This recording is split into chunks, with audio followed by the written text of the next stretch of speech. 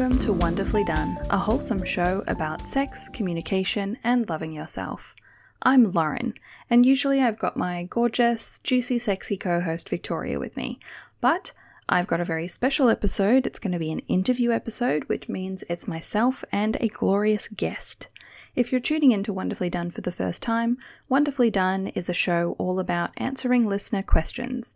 They can be about romance, sexuality, feelings, crushes, awkwardness, sex, kinks, anything that you want to talk about. We're really giving you that sex posy friend kind of experience. It's important to know that we're not experts, we're not psychologists, doctors, or sex therapists.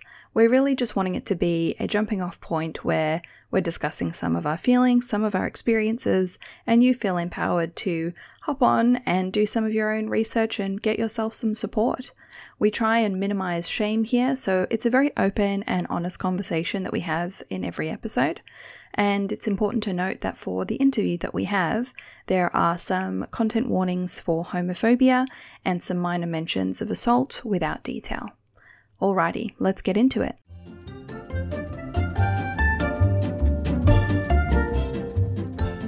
Today, I am joined by Connie for a conversation about drag culture and sexuality. So, Connie, what would you like our dear listeners to know about you? Today I'm Queen Olivia Lucretia Bourgeois Connie St. Redfern III.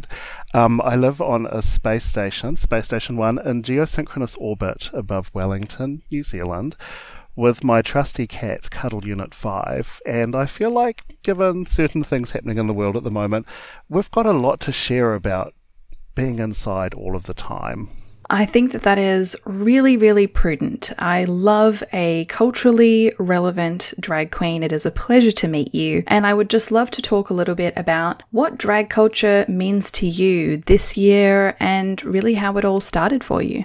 So I'm, like drag terms, I'm 43, which makes me geriatric, or at death's door, which means that I grew up in the 1980s where in New Zealand it was illegal to be gay and there was very little representation in the media. Sorry to kind of kick off really heavy, but I just wanted to make the contrast that it's changed so quickly from that reality to now, yes, Queen, RuPaul's Drag Race, teenagers queuing up to see Trixie Mattel at DragCon in Los Angeles, in my own long and musty dusty life. Things have really, really changed.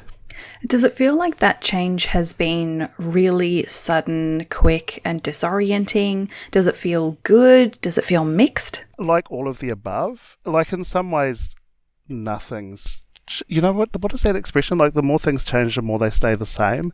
Like maybe it's like things have changed, but maybe sometimes its awareness has changed and people are still living quite difficult, precarious lives because of their own gender variance, and society's kind of like not really on board with that, particularly outside of like Western big cities, right? I mean, I'm in Wellington, New Zealand, you're in Melbourne, Australia. These are kind of cosmopolitan places, but imagine like someone in like some small town, Arkansas, or like some like little like northern mining village in the UK. Like things are not the same everywhere, and in fact actually to the really extreme, like people like living in the UAE or Qatar, you know, there are some very challenging regimes on the planet at the moment.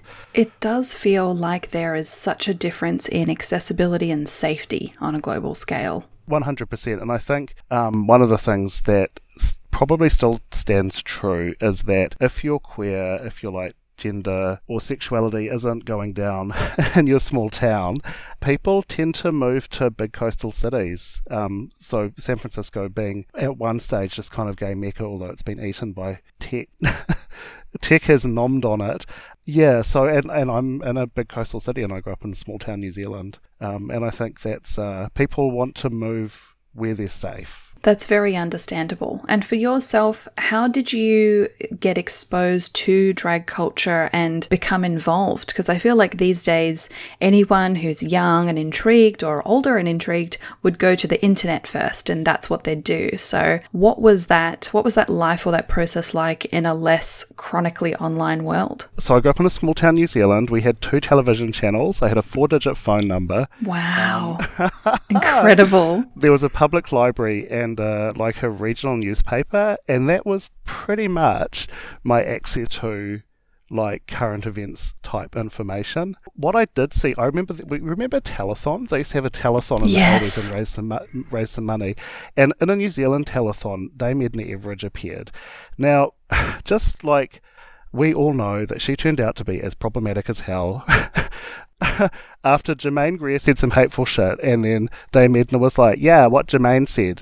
But I think also, because everything was kind of transphobic and homophobic, so was everyone in the media at that time. Like, it was kind of a prerequisite. Isn't it? Because I was thinking about, like, all of my role models now are, like, on the no-no list. And I'm like, why is that? And I'm like, well, because, like, that's how you had to be in the media at the time. Like, if you were, like, too edgy, you just wouldn't get hired.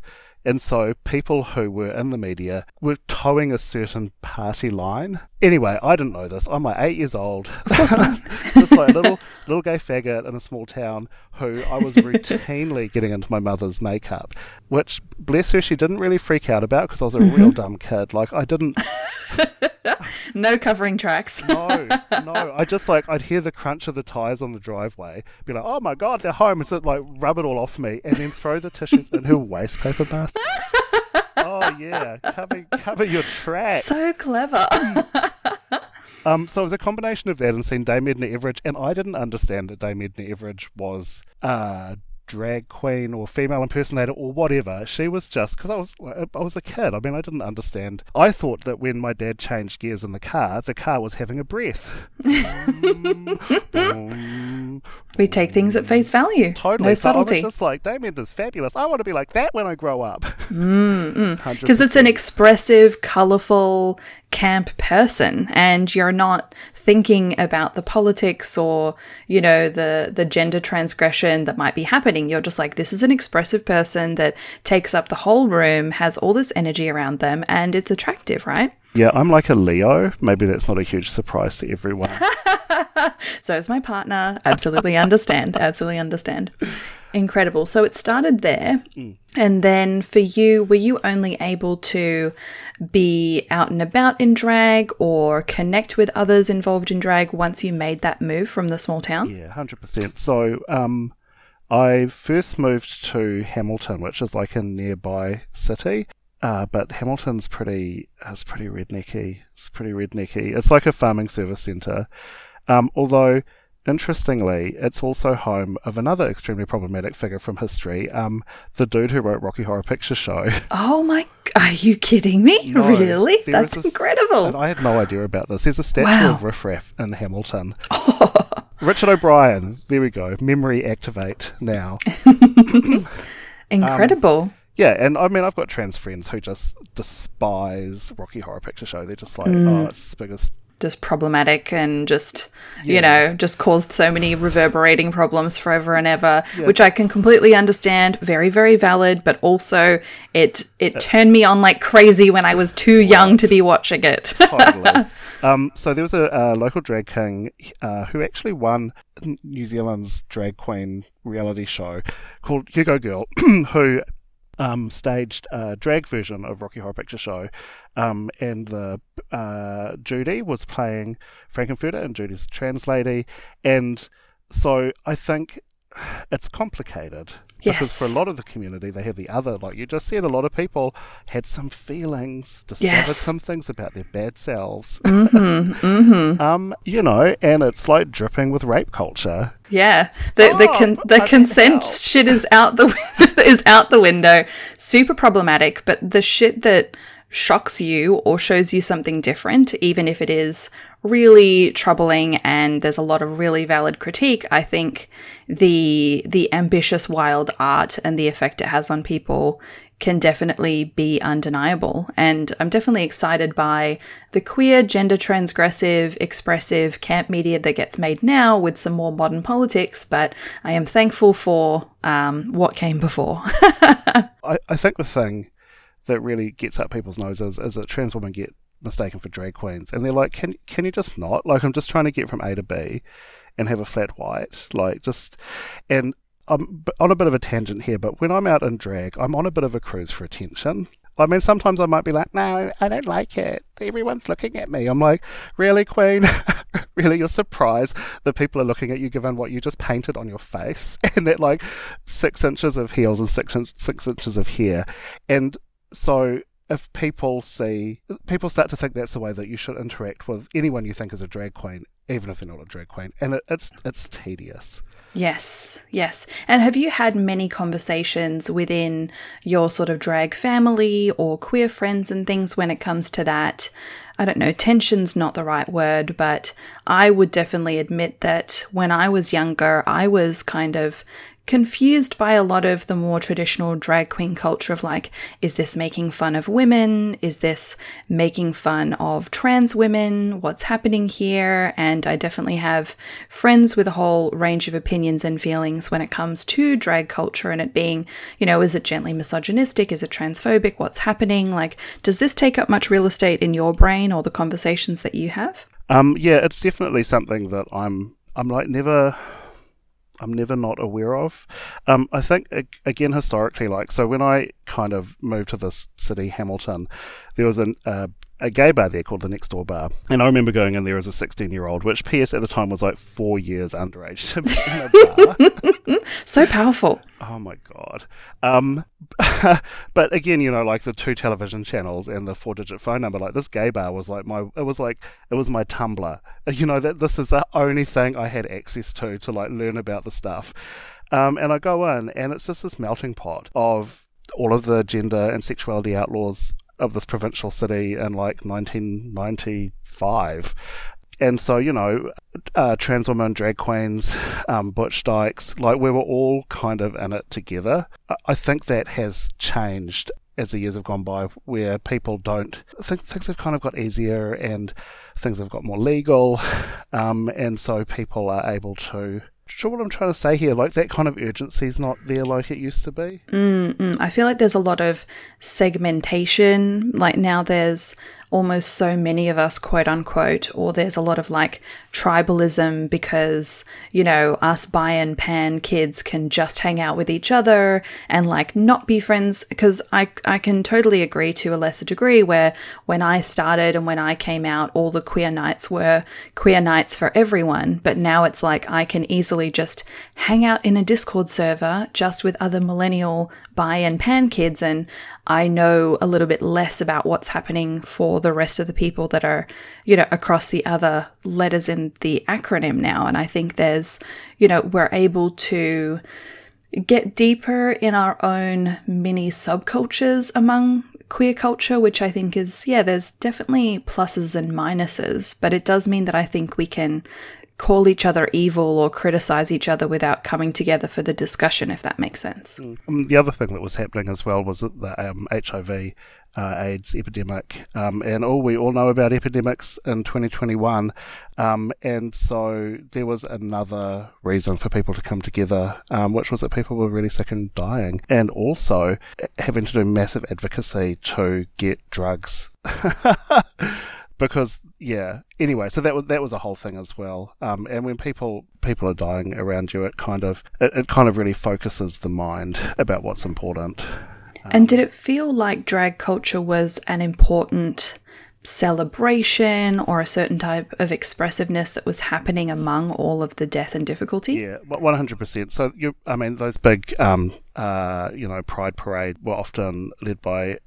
Drag queens were up there. You know, there were a lot of people who are up the front of those things, and the big dance parties that people had to raise money. Yeah, it does kind of feel almost like even now, drag queens, drag kings, people that are almost like gender performers are these interesting semi-public figures, comedians, entertainers primarily, and like, you know, advocates and almost like ambassadors into queer spaces. Does it feel a bit like that for you?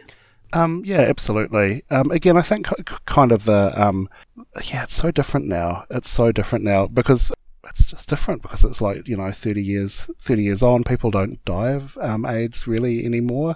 Like, if I'm negative for what it's worth, but if I was to test positive, and had access to the drug regimes that are available in, you know, Australia and New Zealand, I've got more chance of dying of something completely else than I do of dying of HIV, AIDS-related illness. Yeah, I remember getting a test and then being like, well, if I'm positive, it's a fucking death sentence. And then having a really bad 3-day wait because there was no 20-minute testing. Yeah, so all of that stuff, like, you know, and there was a thing about sex and sexuality back then where it was dangerous to have sex. Like, you know, it could result in a life-ending illness. And everyone was like throwing condoms at each other. But, you know, there's no such thing as 100% safe sex, and things happen in the heat of the moment. Yeah, so it's a different kind of landscape now where people don't expect that they're going to die from having sex. Yeah, which is real different.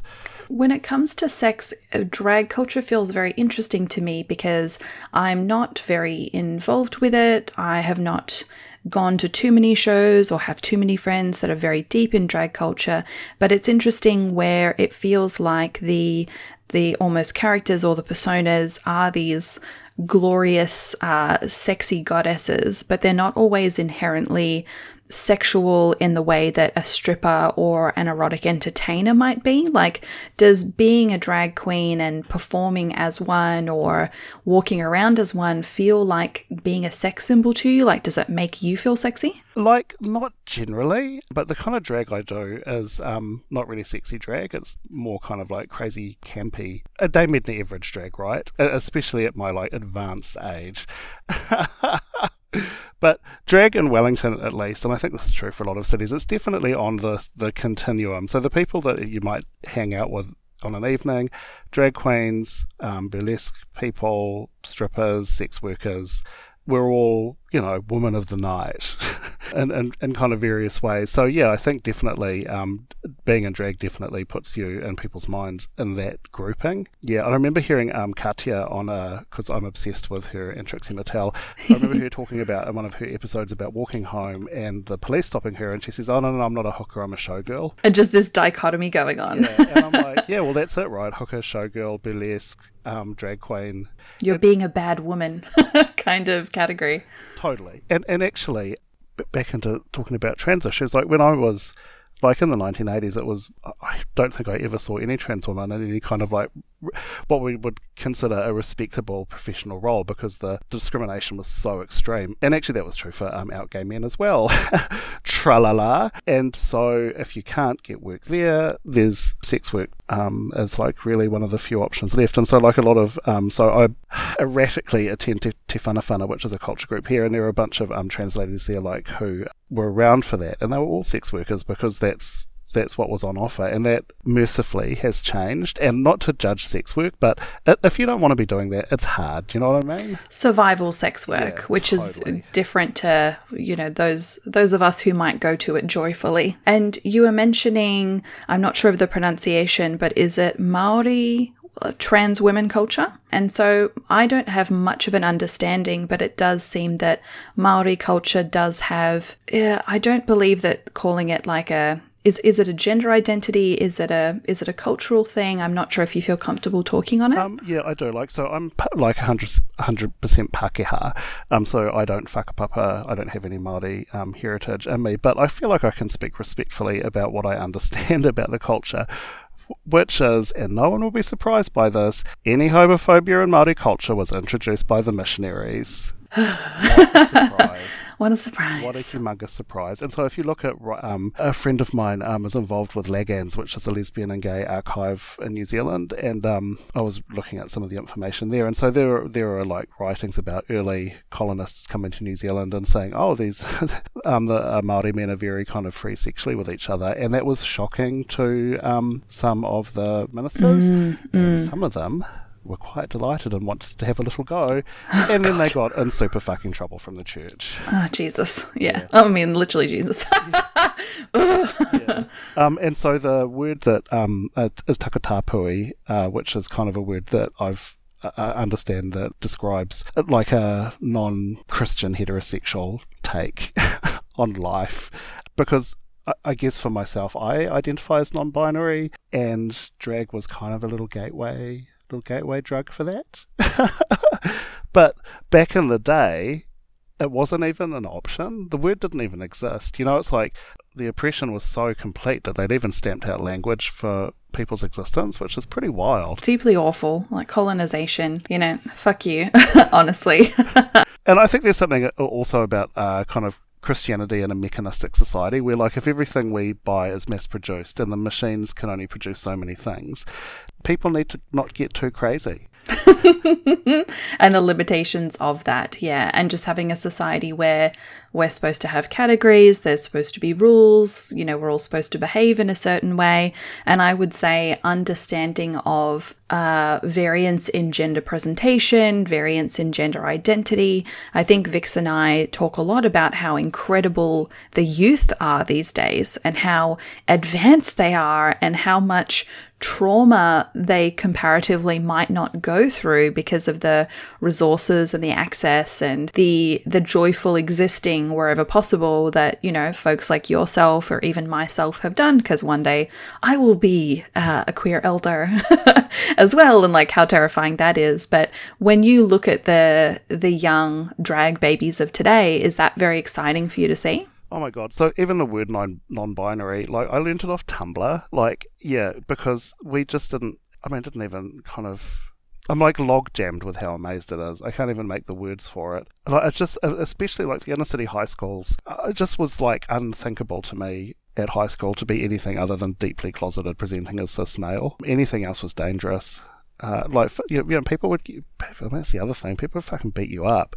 And that's not really a thing that people worry about now, actually. Gay bashing is a thing, doesn't... I mean, you know, it still happens.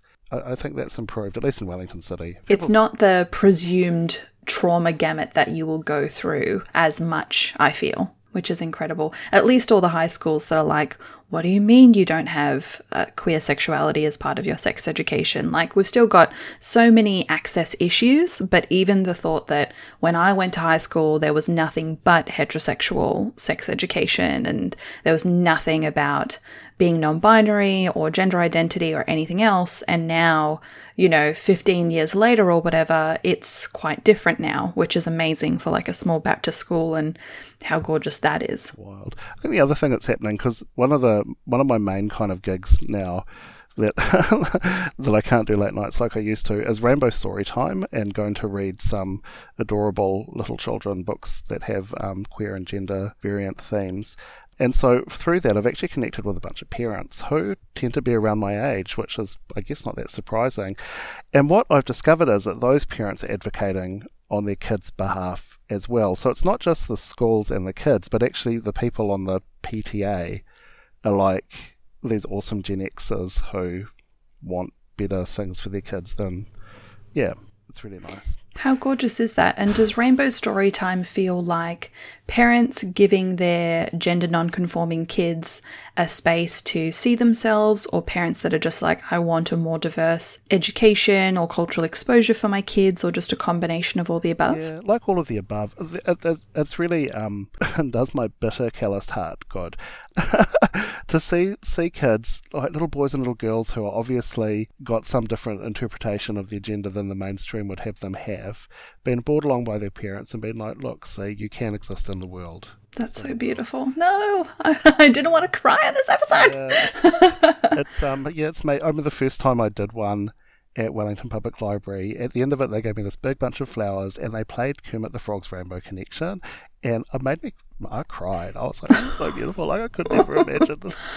That is so beautiful. Yeah, there's little gorgeous pockets in the shittiness of the world sometimes. Totally. And the other thing is, some parents just don't get out as much as they used to. It's kind of fun to see a bit of, like, you know, club life down at the local public library. And my favourite joke is like, look, you might as well. Your kids are going to encounter a drag queen at some time in their life. It's up to you if that is in a controlled environment or at 3 a.m. in a nightclub toilet.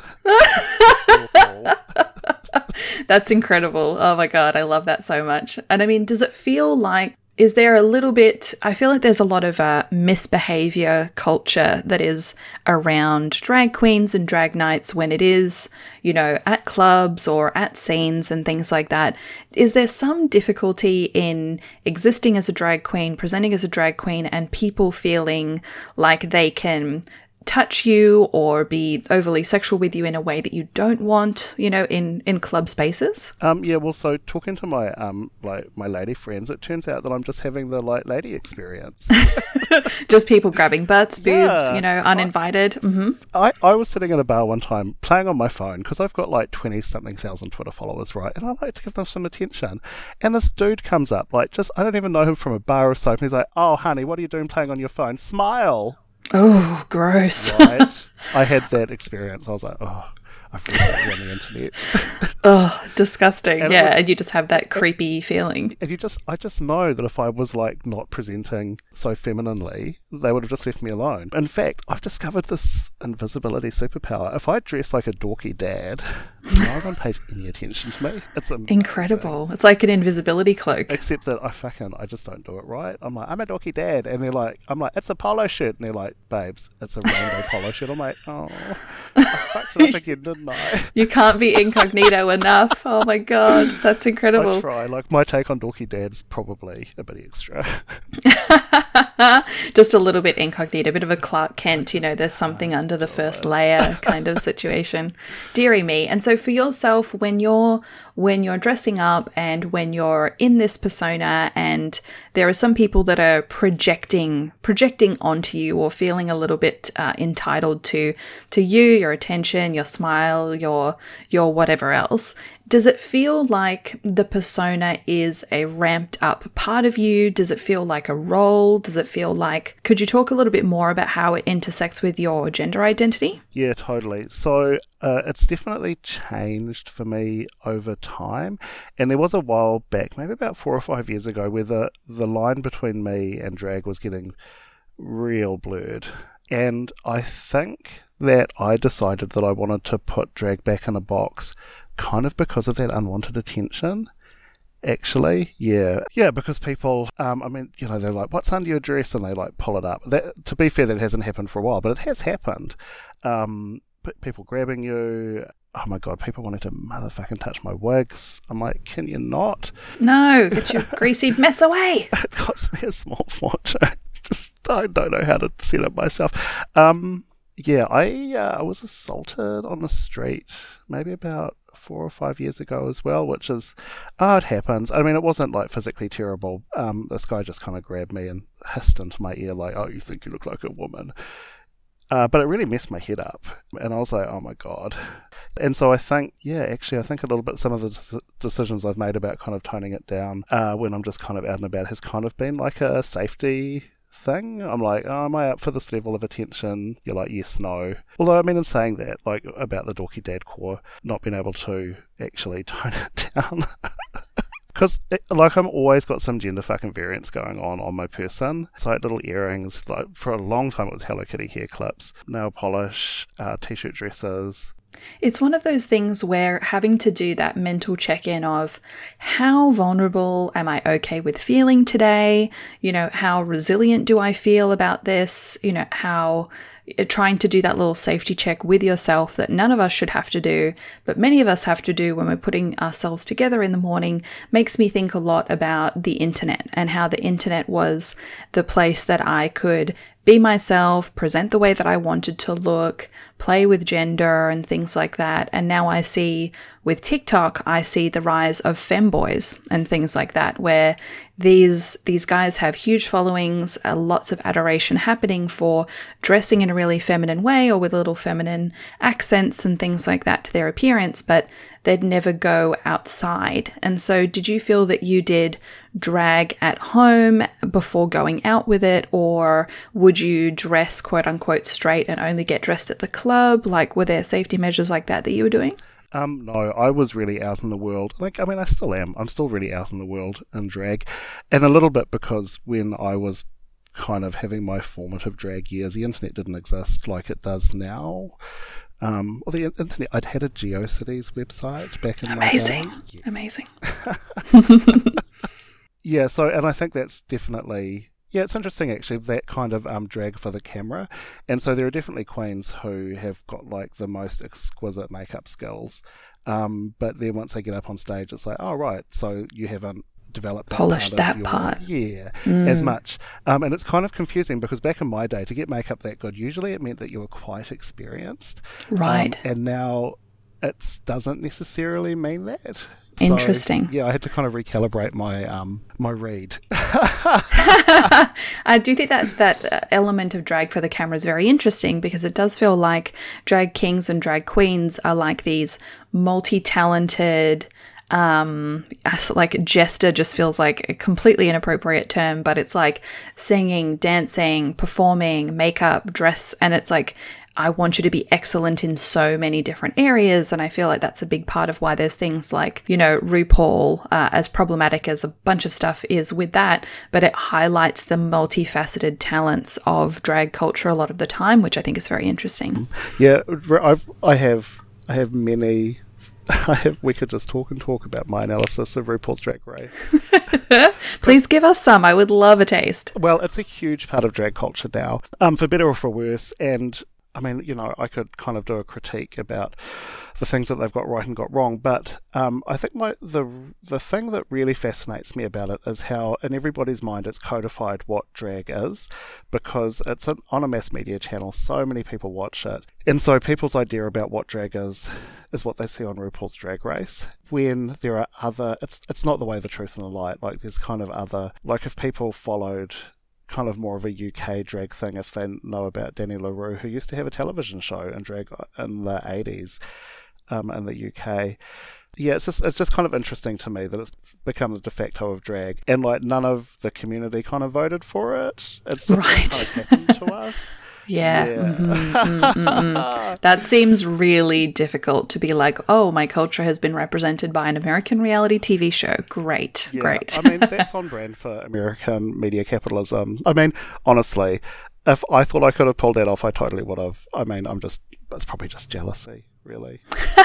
I think there's a lot of valid critique around it, but it also does seem like, as you say, for better or worse, it's raised it in the public consciousness. It's another avenue for drag queens to make money. I feel like a lot of people don't understand how expensive of a lifestyle it can be and how getting paid can be very difficult, it seems, with the culture. Oh, yes. That's definitely, I mean, I think that's true for like any performers, really. You know, like it costs money to, if you're like a musician, to buy your instrument, to have the lessons, to like not earn money because you had to practice, which you can't bill for, and then, you know, go to a club or an event and try and get paid in a way that breaks even. It's an interesting point, actually, of it seems like I'm curious as to your experience where drag appears to be something where people talk about, I think, having a drag mum, or like how did you learn about drag? Was it self-taught? Were you kind of apprenticed by someone? It just seems different, whereas in the arts there might be more sort of codified culture on how you actually learn things. Yeah, 100%. Actually, it's really interesting. I'm just going to do a callback to RuPaul because I've just realised that what RuPaul's Drag Race is a codification of the drag scene in New York that RuPaul was in the 90s. Ah, because interesting. That's what Ru knows, and that's what they're all doing. And no shade, but I've just realised this on our show right now. I love an on-show epiphany. Yeah. Very good. Very good. You know, and it becomes a bit historicised, but that's what happens in classical music as well, actually. We're still playing Mozart from a long time ago. So I definitely did. I kind of didn't exactly have a drag mum, but I had a series of drag aunties of people who definitely helped me along the way. I think now YouTube is a lot of people's drag mum, and I say that with just because of the absolute wealth of makeup tutorials and sewing tutorials and hair tutorials. It's an amazing resource to like learn new skills. And previously, so like highlighting, for example, you know, like the nose, the cheeks with the lighter thing, that used to be this like freaking secret art. Contouring, highlighting, all this shit. Wow. Like, there was only known to like makeup artists and their drag queen mates. And like, remember, like maybe about 4 or 5 years ago, people were like contouring / highlighting so much that it looked like they had tinfoil implanted in their cheeks. I feel like people have pulled back from that a bit, but it just went wild for a bit there. And my point is that the information has never been more available. And previously, in season 1 of my life, you had to like know someone. And so you had to go to the gay bars and meet the people and be in the scene and all of that. I mean, there's still an element of that now where there's a lot of stagecraft that you can only really learn from doing it.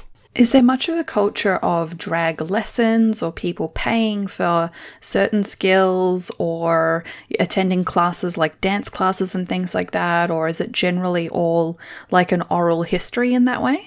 For sure, there's dance classes run by Queens in Wellington. Oh, I wish I could give a shout out to the studio, but I can't think of the name. We can put it in the show notes for sure. Notes. And definitely people, I mean, I pay for, there's a queen in town, Harley Lux, who does amazing wigs. I don't have, that's not a skill that I've developed to a high degree, and so I pay Harley to sort my wigs out. So yeah, there's definitely a marketplace of learning. Oh yeah, they had some like drag makeup group classes last year, as I recall. Yeah, it's happening. For sure. I love all of that. And I do think what's been great and exciting and interesting for me is when I wasn't sure about drag culture, or I had more concerns or trepidation around drag culture and what was it, and would drag culture be friendly to me, like as a queer woman and things like that, to actually see drag kings or people that are, you know, really playing up the gender fuckery aspect of drag culture more. And what could you share about any experiences with drag kings, or whether there are drag kings in Wellington or shows that you've gone to? Yeah, for sure. So big shout out to Yoga Girl Hai, who's a kind of like local drag king extraordinaire. I know that around the world people call what we call Rainbow Storytime Drag Queen Storytime, and we deliberately call it Rainbow Storytime to make space for drag kings, and also bio queens who are like air quotes women who are doing drag. But one of the fun things that happened one time years and years ago, there was a drag king troupe in Wellington, and one of them, Jack, hi Jack, did this cardinal character like that was extremely funny but also extremely problematic, mockery of the Catholic Church, and I don't even have to tell the listeners the troubled comedy waters that we waded into. And I had very confusing feelings about the Cardinal, because I'm like, Jack's a big dyke, and I thought I was gay, and I'm having feelings. Do I need to pee? What's going on? And isn't that amazing? Isn't that a beautiful thing? It was wild. It was so wild. So yeah, I find sometimes drag kings really fucking sexy, especially if they like get on their facial hair. I'm like, yes, daddy. I definitely learned some things about my own sexual response. I think one of the things I've got from drag is how, like, as a society, we like to polarize ourselves. And so speaking in broad generalizations here, that women are encouraged to remove all of their body hair, right? It's like a thing. And I'm very attracted to body hair. And I remember one time being in some queer activist meeting group with a woman who had very hairy legs. And I was like, damn, that's real sexy. And I just wonder how much more bisexual I might have been in a culture that didn't insist on polarized gender presentation. We'll never know.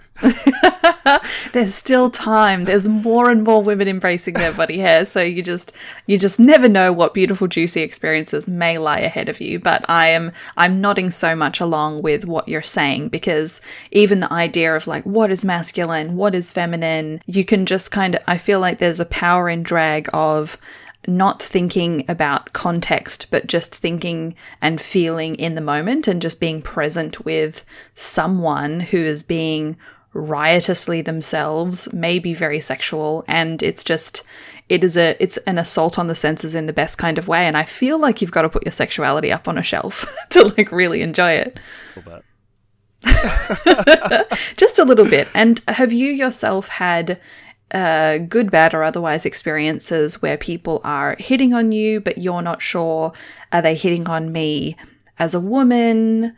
Like, to what degree are they going to be accepting of the whole me? You know, has it been difficult for your dating life at all? Okay, so that's like there's a lot of answers. There's so many questions in it. So, first of all, like, Uber drivers, love them some drag queen. Like, you have a great rating. it's like, they're into it.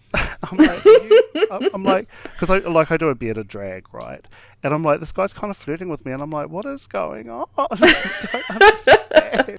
Amazing. And it's thrilling, but it can also be stressful. No, mainly it's just thrilling. I'm just good. I'm like so flattered, and I get a little bit turned on. I'm like,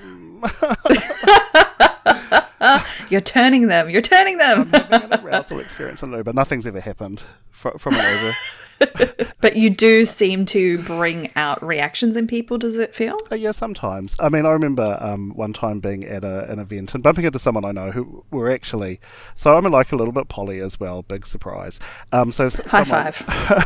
Who's kind of a casual lover, and I was in drag, and he saw me and said, I just want to like put my hand under your dress and... something about the stocking and something, and I could have fainted. I was so turned on by that. Fantastic. That was delightful. Sometimes I get into... So I'm going to tell a little bit of like therapy time now. I have got this maladaptive belief that is not real, but I tell myself that a manly dude is not going to be into me because... gay guys want straight acting masculine guys. Yes. And so I've unfortunately got that a little bit on the internalized side. And the fact is, it's really not true. So I can think life wants to show you differently. Yeah, I can think of several couples that I know where it's a real yin-yang situation. Like, he's super butch and she's like a screaming queen. I'm like, yeah, okay, just that's the reality I'm trying to tell myself. And don't... So, because I did go through a phase on, like, especially dating apps where I'd present myself as, I'm like, right, okay, cool, remove nail polish, maybe put on some gym shorts. Okay, yeah. Rough. I'm your butch daddy fantasy. But I can't even say it, like, without sounding like a dripping with campiness. All of my lovers at the moment know that I do drag. They're all super into it as well. And in fact, one of them has put this idea in my head that I hadn't thought of. He's like, it's like being masculine in a really decorative way. I don't know if I use the word decorative, but that's the idea, like kind of like the peacock thing. Especially because my take on drag has become... like, no, it's not even female illusion anymore. It's just gender fuck. It's just, I don't pad my body. I don't put breasts on. I don't put fake hips on. I don't shave my beard or any part of my body. Maybe my eyebrows are a little bit put together. Yeah, it's this funny kind of... So recently I've been reading a lot about Versailles, which was this really decadent palace. And, I mean, to be fair, it all ended quite badly for them. And they had their heads chopped off in the French Revolution if they didn't go mad from syphilis or die from lead poisoning from the powder that they were putting on their faces. But the men there were real extra and wearing high heels and a lot of flamboyance and wigs. I think there's so much in that where we examine periods of history where there's dandies, or we look at the animal kingdom and the men are the ones that are the super decorative and things. And so the idea of like, what is it to be masculine now versus history and things, there's so much of the past to be inspired by. Yeah, it's interesting. It's so interesting because been on the sci-fi kick on a space station and such for like quite a number of years now. But recently I've been reading a lot of European history and European philosophy because I thought I better find out where my culture came from. And yeah, it's super fascinating about the different, like, you know, those Greeks, they were gay lords. Plato and so many of them. Screaming gay lords, a lot of them. Yeah, and then fucking Augustine cuddled up with Christianity and that was the end of that. Even the Crusades, or how much queer culture has been destroyed, and that it was literally people's jobs just to destroy and homogenize indigenous sexuality, culture, history, so much queer history. And I'm like, so much of it still survived. You cannot kill us. We cannot be erased. Like, it's amazing and inspiring and sad all at once. Totally. One of the interesting things I discovered was that during the Dark Ages, the Muslim world kept a lot of that antiquarian Greek philosophy alive. And if it wasn't, I'm like, thank you, the Muslim world, because my ancestors fucked that shit up for about 500 years. And so luckily, when the kind of cultures came back together, they're like, oh yeah, we've got all of this like writing from the olden times. Might explain some of your big ruins in your country. All the homoerotic, homoromantic, beautiful histories and things like that those coming nice out. With those men on the 69 action. Yeah. Gorgeous. Well, when it comes to things like drag culture today and how it intersects with your queer identity, what do you wish more folks would know or think about or talk about when it comes to this? Oh, that's interesting. What do I wish more people would know? I don't know. Maybe I feel satisfied with the way things are. I don't have a quick answer to that. Just to immerse themselves, embrace the gender fuckery. I mean, I love seeing when people start with drag and they're almost like obeying the rules or some of the mainstream culture around drag, and then, you know, we get to see them be their beautiful, weird selves in the best way after a little bit of time, which is great. Yeah, totally. I'm probably the main thing is pay your performers. Mm-hmm. People should tip well, and yes, the organisers should pay. Yeah, totally. In New Zealand, we don't have much of a tipping culture, which is super weird to me. I've been to shows. I've travelled in the United States quite a lot, and so shows over there, people are tipping the queens up the wazoo, and I'm like, man, this is amazing. But New Zealand's got this real anti-tipping culture. Like, people, you just suggested, and they're like, oh, gross, it's been like Americans, and I'm like, oh, you're allergic to money. So I think there's a kind of humility. I think or some hesitation. I don't know, but so pay the cover charge because that's how the performers are getting paid. Oh, actually, I know. If people are running a Patreon or like a Ko-fi or whatever kind of online funding, think about dropping some money in that. Definitely. Something I really loved in 2020 was like my partner that I live with, they're really into queer culture of clubs and performance and burlesque and all that good stuff. And so for their birthday, they just commissioned and paid for kind of like a queer and drag burlesque show to get made that we could all just attend on Zoom with various different performers. And the tipping was really encouraged for that event, and it went really well. And it was shocking to me that some of the incredible drag folks that were there were getting tipped, you know, $250, $300 for, you know, an hour's of performance or something. And obviously a lot more time goes into working on the piece and the makeup and stuff, but they're like, this is the best I've ever been paid. And I'm like, what? It's ridiculous. Yeah, it's kind of a labour of love. I mean, I don't think drag for me has ever broken even, if I'm really honest about the expenses. It's like being into cars. A little bit. It's just, yeah. I'm like, oh, I need to buy another lipstick. Do I though? I mean, of course I do. Unfortunately, with things like makeup, there will always be the one thing that you don't have exactly, or you've forgotten that you've had it, and so... I'm on some like makeup site, this happened yesterday, and it's like, if you spend like blur de blur, the shipping's free, right? So I bought the thing that I like actually needed to buy because I've run out of it, and I'm like, right, if I spend like another $25, I get free shipping. I'll save $6 or whatever like that. Now that you say it like that, it doesn't seem that smart, does it? It's all good. I think all of it gets all of us all the time. But here is the question. Here is the saucy, inappropriate question.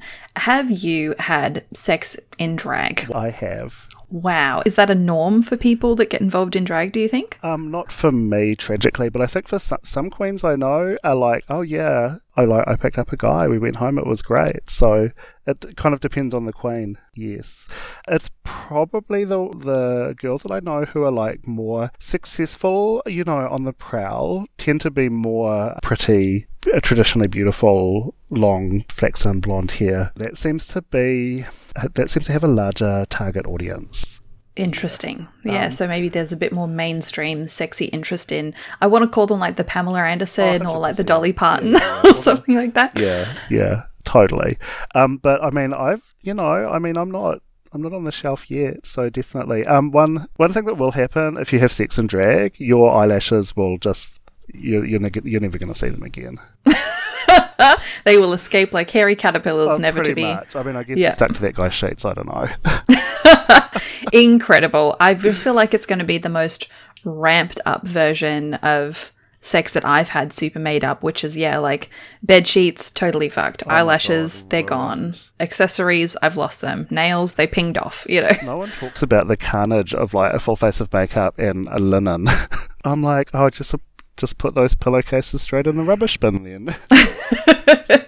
It's completely impossible. Well, Connie, thank you so much for being so generous, so giving, for getting really deep in the feelings with me. I've really, really enjoyed having a chat with you about this. I mean, are there places that folks can find you online or any way that the show can help you at all? Oh yeah, for sure. So if you're interested, check out thequeenolivia.com. www.queenelivia.com. Also, I'm on Twitter with 20-something thousand followers. I'd love another one though. And that one's Queen Olivia STR. So Queen Olivia STR. I go by Connie because it's just easier, but my official title is Queen Olivia Lucretia Bourgeois Connie St Redfern III. And do you perform on occasion in Wellington, or can we hang out and catch a drink with you at a favourite haunt over there? So I tend to do MCing gigs, and I've got, actually I can't announce it yet, but I've got some stuff coming up this year that hasn't been completely finalised. You can find me at S&M's on Cuba Street. It's my kind of Rover's return. And Cuba Street itself is fantastic. I've only been to Wellington the once, but Cuba Street's where I want to live. It's just lovely there. Oh, yeah. And I've got an apartment on Cuba Street now, which is amazing because I was in this really bad housing situation last year. So, yeah, I just want to, haunt Cuba Street and be like, remember the 90s. Ooh. Gorgeous. Well, Connie, thank you so much for that. Thank you for being a friend of the show, and I look forward to chatting to you again soon. Absolutely. Thank you. Thank you for having me.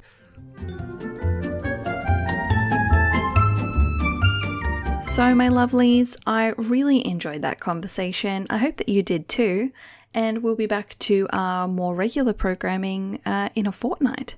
So, if you have been having fun, if you've enjoyed the episode you've listened to, we would love a review. We'd really love it if you recommend the show to a friend. It's really hard for sex-related podcasts to grow because the internet is really mean about this kind of stuff, even though you and us, we really care about it. So please help us spread the word. Please leave a review if you haven't already. And please consider dropping us a question. We love answering the things that you are curious about. So feel free to slide into our DMs over on Twitter at donewonderfully, or of course you can slip us an anonymous message at curiouscat.qa/wonderfullydone. We do have a gorgeous website as well, which is wonderfullydone.show, which has links to everything. And hey, you're doing wonderfully.